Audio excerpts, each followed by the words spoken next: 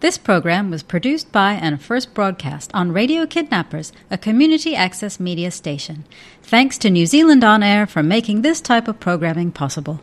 The information provided, or any opinions expressed in this show, are of a general nature only, and should not be construed or relied on as a recommendation to invest in a financial product or class of financial products.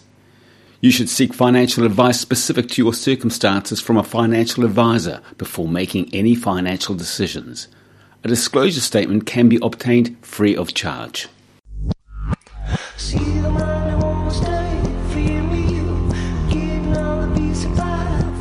You're listening to Radio Kidnappers, the voice of Hawke's Bay. This is a program called Canny View, and it's all about finances. And today's my pleasure to have in the studio, my pleasure as always to have in the studio, Nick Stewart, who is the CEO of the Stewart Group right here in Hastings. How you going, Nick? Great, thank you. Good to be here with you. Yeah, as we record this program, heading for about 26 degrees. It's Hawke's Bay of old, isn't it? Oh, it is awesome. And, you know, there's this weekend, I think Saturday, tomorrow is going to be 28, and then Sunday, 29, and with an evening temperature of 22. Don't you just love to get the old Barbie out? Well, I'm actually playing cricket. In a game of cricket, it's the Dr. Reeve 11 versus the Herewith second 11. And all the old men like myself yes. roll the arm over, 29 degrees with no shade. It'll be amazing. Wear your big hat. Yeah, you bet. Now, before we get into today's topics, we're going to revisit the Melbourne Cup. Aye. But before we get there, just remind our listeners, Nick, we want to come and see you for some sound financial advice. How do we do that? You can come on down to the Stewart Group office at 204 Katamu Road in Hastings. That's the black basalt stone building with the tartan logo and the solar panels. Or you can visit us on the terrace in Wellington. Yeah, absolutely. Now, today we're going to wind the clock back a week or so and just have a look at the Melbourne Cup. And obviously it's all about picking winners. And just before I'll let you loose on it, my wife has one bet a year, and she bets on the Melbourne Cup. And this year she spends $100. Yes. And this year she came out with $115. Was that a good investment, Nick? An investment? No, I wouldn't call it an investment. But I should say that, look, because, you know, the house always wins. Yes. And whenever I tell someone that they've made a profit, they should take it. Because, because, you know, if the house always wins and you're ahead, then call it a day, and luck was on your side, lady luck was on your side, and walk away.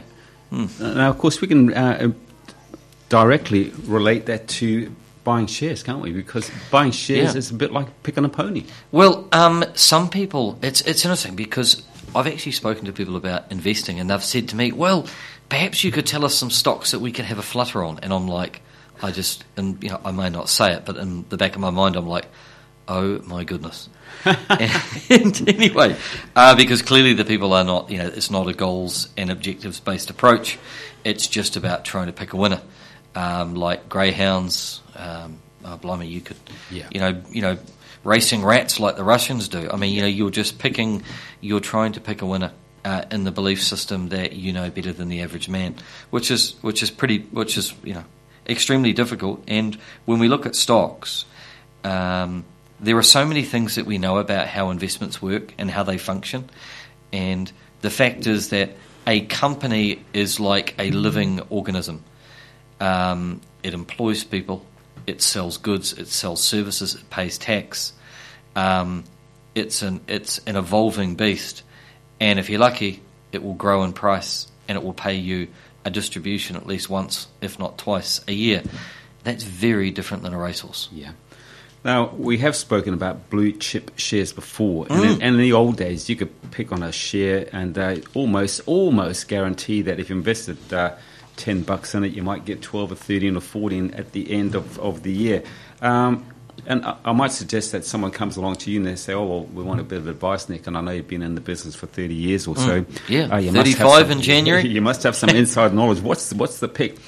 Are those blue chip shares, are they still out there, and do they return on the investment like we're talking about? Look, you know, New Zealand has blue chip shares. You know, the more accurate definition these days would be calling them, say, large capitalisation companies, so your big end of town. And on a global scale, that's your kind of Apple, Microsoft, etc., you know, the big companies. And in New Zealand, that, you know, is companies like, you know, Fletcher Building, Spark, the utility companies that you and I use every day, like Meridian, Mighty River, Contact, etc. The big end of town, and they are typically quite stable in their earnings structure. Quite often, they have quite a large economic moat around them. So, if you think about something like Auckland Airport, now that is a large blue chip company. Now, I appreciate that it's got COVID issues at the moment, and it's not quite what it was. Certainly, the you could roll a tumbleweed down the concourse. There's not many people there, but it's got cargo and freight, and it's got New Zealanders returning from overseas and the occasional flight outbound. But there's a massive economic moat around that company, because the possibility of someone coming in and building another international airport within a stone's throw of Auckland is indeed remote. It's a little bit like Heathrow in London.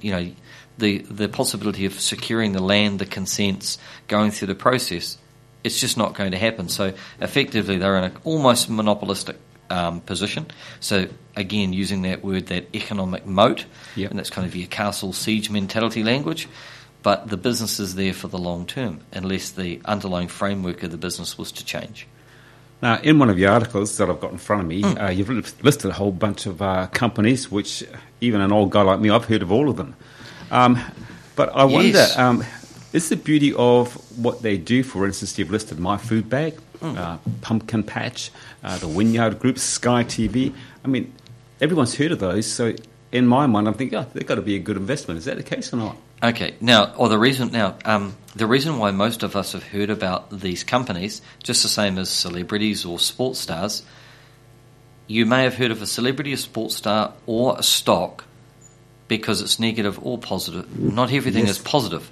And, as we know, there are musicians that are more famous for the negative things they do than the positive. Yes. Now, the list of companies that we've just talked about, the reason why I was talking about these, and I wrote an opinion piece recently that we published, it was around the fact that before the Melbourne Cup, or before any race day, such as the race days we have here in Hastings, there's like a pick list of the horses that are forecast to do very well. Well, stockbrokers do something similar with companies, and the reason why we chose these companies, that these companies were proverbial hot picks or favourites.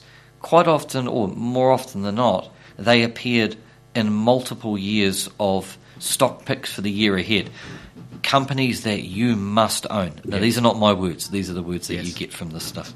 Like this, a sure bet, all that usual, so headline-grabbing stuff. Yeah, they're talked up. You bet they are. And if you look at A2, well, A2's dragged our index down. The New Zealand Stock Exchange, at the present time, the New Zealand Stock Exchange is currently below where it was at the start of the calendar year. Now, that's unusual, because New Zealand, we've not had a negative year since the global financial crisis. Is it unusual or not surprising because of COVID-19? No, well, I don't actually believe it's got... look, COVID is part of it, but if we look at other global markets are up 25% in the same year. So you're sitting there, so New Zealand's an outlier on this one, but a key component of why that is because of A2 milk. And A2 milk has come back, it has shed 70% of its market capitalisation or stock price, has vaporised, spilt milk over the last 12 months. So that's last 15 months. And then you've got My Food Bag. Well, people polled into that, and they're saying, it was like kind of like a recession-proof animal, and because of COVID, people in lockdown would flock to ordering, boxes of food on a Sunday. Hey, I on one of them, but I didn't buy the stock. But the fact is that those that went for the instant investment satisfaction of thinking that they'd get the same instant satisfaction as they do of getting their ingredients dropped off on a Sunday has not translated into investor wealth. It's actually been a destruction of wealth over the period since it listed. It's actually done very poorly. Pumpkin Patch, well, that's gone. Wynyard Group, gone. Windflow Technologies, gone. Sky TV it's lifted in the last 6 months, but it's a shadow of its former self. It used to be one of our pin-up boys or girls. So what I'm saying is these were all companies that were told, hot picks, you need to own these in your portfolio. And these companies have been painful. are some of the big companies that we talked about, are they a bit like flares? Who didn't wear flares in the 70s? I wore flares. Are they just fad companies? And like you say, they're talked up and we all get into them, and then all of a sudden, like flares, they're gone. Yeah, fashion and stocks. Okay, I can see, in a simplistic sense, that is there. And some companies do wax and wane. But remember, unlike flares, you buy the pair of flares, they are what they are, but companies morph. Companies change. If you think about in the United States, I'm going to use one of the most iconic brands, which is Wells Fargo, which used to be a horse and coach business. Well, it's now one of the largest banks in the United States. So, of course, that company, dare I say it, had they stayed being a horse-drawn carriage business, giddy up, they would be, gone the way of the dodo. But the business evolved. So, fashion versus stocks, there's a slight thread, excuse the pun, between the two. But companies do morph, and some companies are extremely clever on how they evolve as a business. Some of them, if you think about the Fletcher Challenge Group, the absolute pin-up name of, New Zealand infrastructure and entrepreneurship, like a very clever, originally family business, then listed business in the form of Fletcher Challenge. If you think about what they split off, they split the company off into the what's called the letter stocks, and there was Fletcher Paper, Fletcher Forest, Fletcher Building, and Fletcher Energy. So they morphed them off, and each company then, it was like, releasing pigeons from the coop. They all disappeared into different areas. Some of them were very, very successful, others not so much.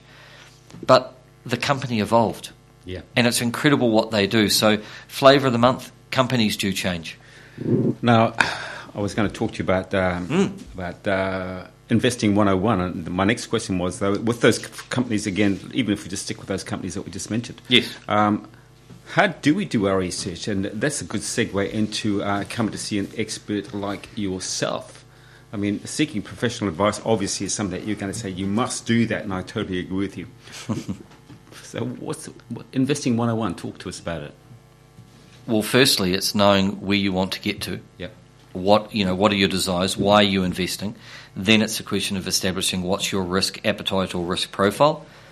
So, for example, Ken, if I said to you, how about, and I gave you two portfolios, and one was, say, balanced, which is, in the middle, not too hot, not too cold, that kind of Goldilocks effect. Yep. The other was a, rocket-propelled, aggressive portfolio. Now, if you just said to me, I want the one with the highest rate of return, so of course, it's long-term, it's going to be the growth, aggressive portfolio, the rocket ship. But if I showed you, if we lifted the bonnet and I showed you the historical or projected travel directory or trajectory and how volatile that's going to be, it may make you feel very uncomfortable. You're very, very happy with the headline number of the return. But if I told you that at periods of time you're going to be down 25%, yes, you may say, that is not for me. Yeah. And let's pivot to Hawke's Bay farmers. Now, we've got lots of farmers that listen to the show. Hawke's Bay, we're a hinterland economy.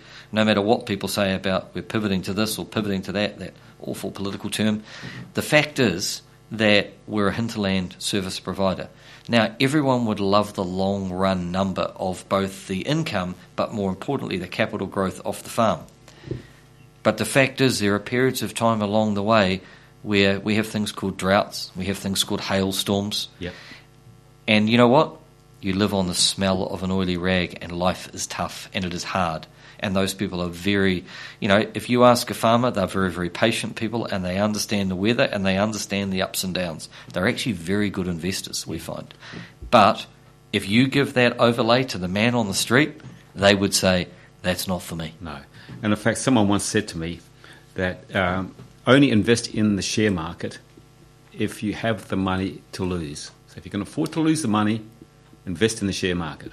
Yep. Would that be a fair comment? Hey, that's one of those. That's those kind of rules of thumb. Yep. Like the old builder's rule of thumb. It is a good one. Another rule of thumb, a very common one, is the rule of 4%. And that is that if you draw down 4% of the capital to live on, and you're in a more equity or growth-focused portfolio, if you take 4% and you compound the rest, it will inflation protect itself long term. There are these rules of thumb, and the one you just gave is a classic rule of thumb. Investing 101, if I came to you as the expert and I said, okay, Nick, and I know you're going to say diversification, but I can buy shares, I can buy bonds, I can buy property, I can do term deposits, I can do art, I can do wine. Yep. What's the hot one at the moment? Or would you say all of them? Get into all of them. Bit of this, bit of that, bit of the other. Yep, because if I gave you one of them as an example, I'll either be right or wrong tomorrow or the day later, because, anyone that says I've got a crystal ball better than someone else about picking stocks, currencies, commodities, is only one day away from being made to look a fool. Yes. But the key to it is to break the portfolio down and, again, go back to the risk profile, look at the appetite and say, what does the investor desire to achieve? And then diversification is your friend. The key is engineering the right mix of assets to the underlying client. Because, look, not every company or portfolio or index or currency or country is right for every investor. There are some people that are really happy for their capital to be tied up in a private equity investment where they can't get their capital out for 10 years. Some people are really, really happy with that. Yeah. Others, they move, they flit, they flutter, they flit in and out of investments quite frequently. A little bit like people can, you know how they're like, say, you and I, we've been in the same houses for a long period of time. There are other people, they move to a new house every 3 years. Yeah. So you can imagine that type of personality probably wouldn't be good for a locked up 10-year investment.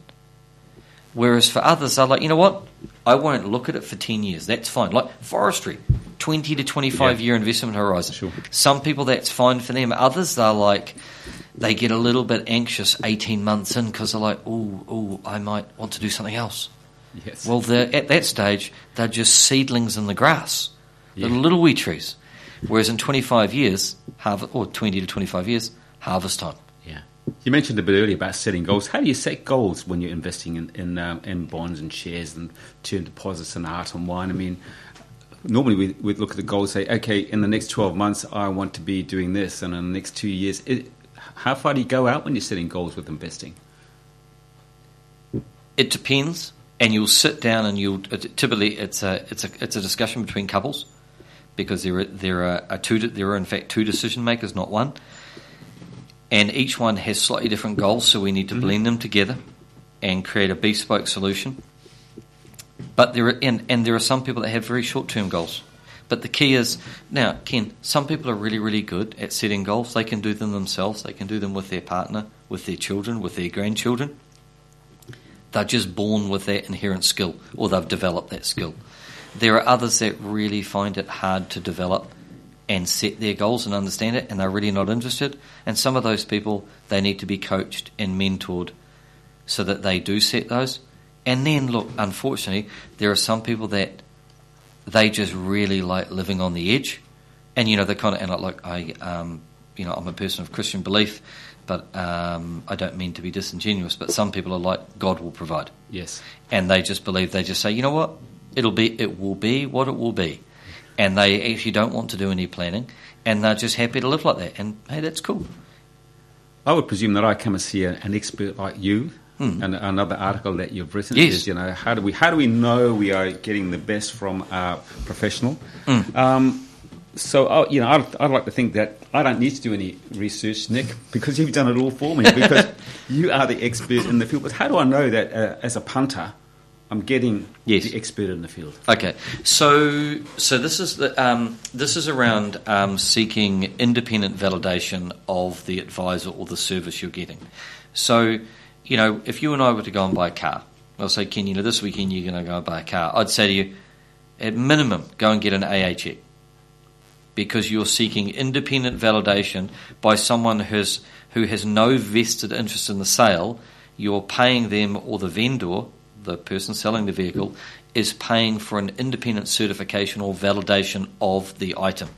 In the case of us, it's independent validation of the service, of the level of service. and what we're providing. So, for example, for ourselves, we went out and sought independent validation in the form of a CFEX accreditation, which is is a 2-yearly independent audit of all of our advice process by someone who has no vested interest. So they tell us where we can make improvements. It's like putting yourself through a self-imposed audit, and then you get a bill for the audit at the end. Yes. Some companies actually do this because of their size and scale, and it can be an incredibly rewarding experience for the firm because they can get better and faster and more efficient and do a better job for their clients. But the aspect is the key one, is that the client can say, "Tell me about your audit. Tell me about your validation," and it means that the due diligence that the client would have otherwise done themselves, and they're not an expert in this area, they're not an auditor, but it means they can go, you know what, I know that firm has been audited and they are continually audited. And so for us, that's our validation, that's the due diligence on the process. And we think it's a really robust framework. I mean, when we fly on an aeroplane, it has gone through a huge amount of testing and rigour and procedures. The technology is actually quite old because it takes so long to come through. It's a little bit like the pharmaceutical industry. It goes through a huge amount of hurdles. I mean, the amount of drugs that never make it to market is massive. Well, if you think about it, if you're going to trust someone with your family for flying, you'd want to know the plane's been verified and the pilot's been certified. If you're going to take pharmaceutical drugs, you want to know that they've been validated. Yes, indeed. So we're talking health and the human body and your family. Why wouldn't you do that with your money? Exactly. Now, and also, of course, you've been in business for 35 years, so there must be something good going on at Sphere Group. But I suppose from a punter's point of view, anyone can hang up a shingle, can't they? Historically they could, but now there's actually a huge amount of regulation around financial advisors. So every financial advisor in New Zealand that offers advice needs to be on a central register, the Financial Services Providers Register, that anyone with the internet can go and search, and you can find out about the company and who's part of their governance oversight. When I say governance oversight, every advisor has to be part of a financial advice provider, someone who holds an ultimate license and is ultimately responsible for all of the advice given. And it's all publicly available information. Sure.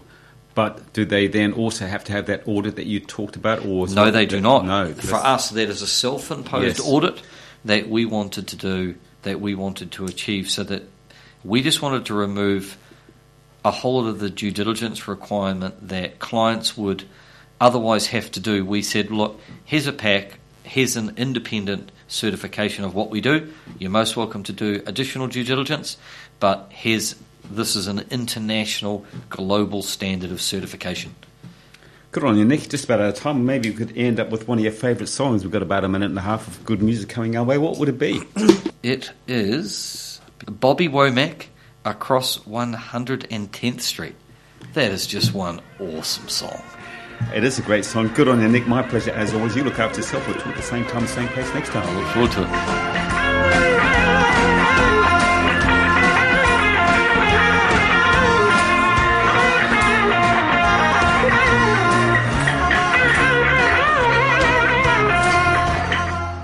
The information provided, or any opinions expressed in this show, are of a general nature only, and should not be construed or relied on as a recommendation to invest in a financial product or class of financial products.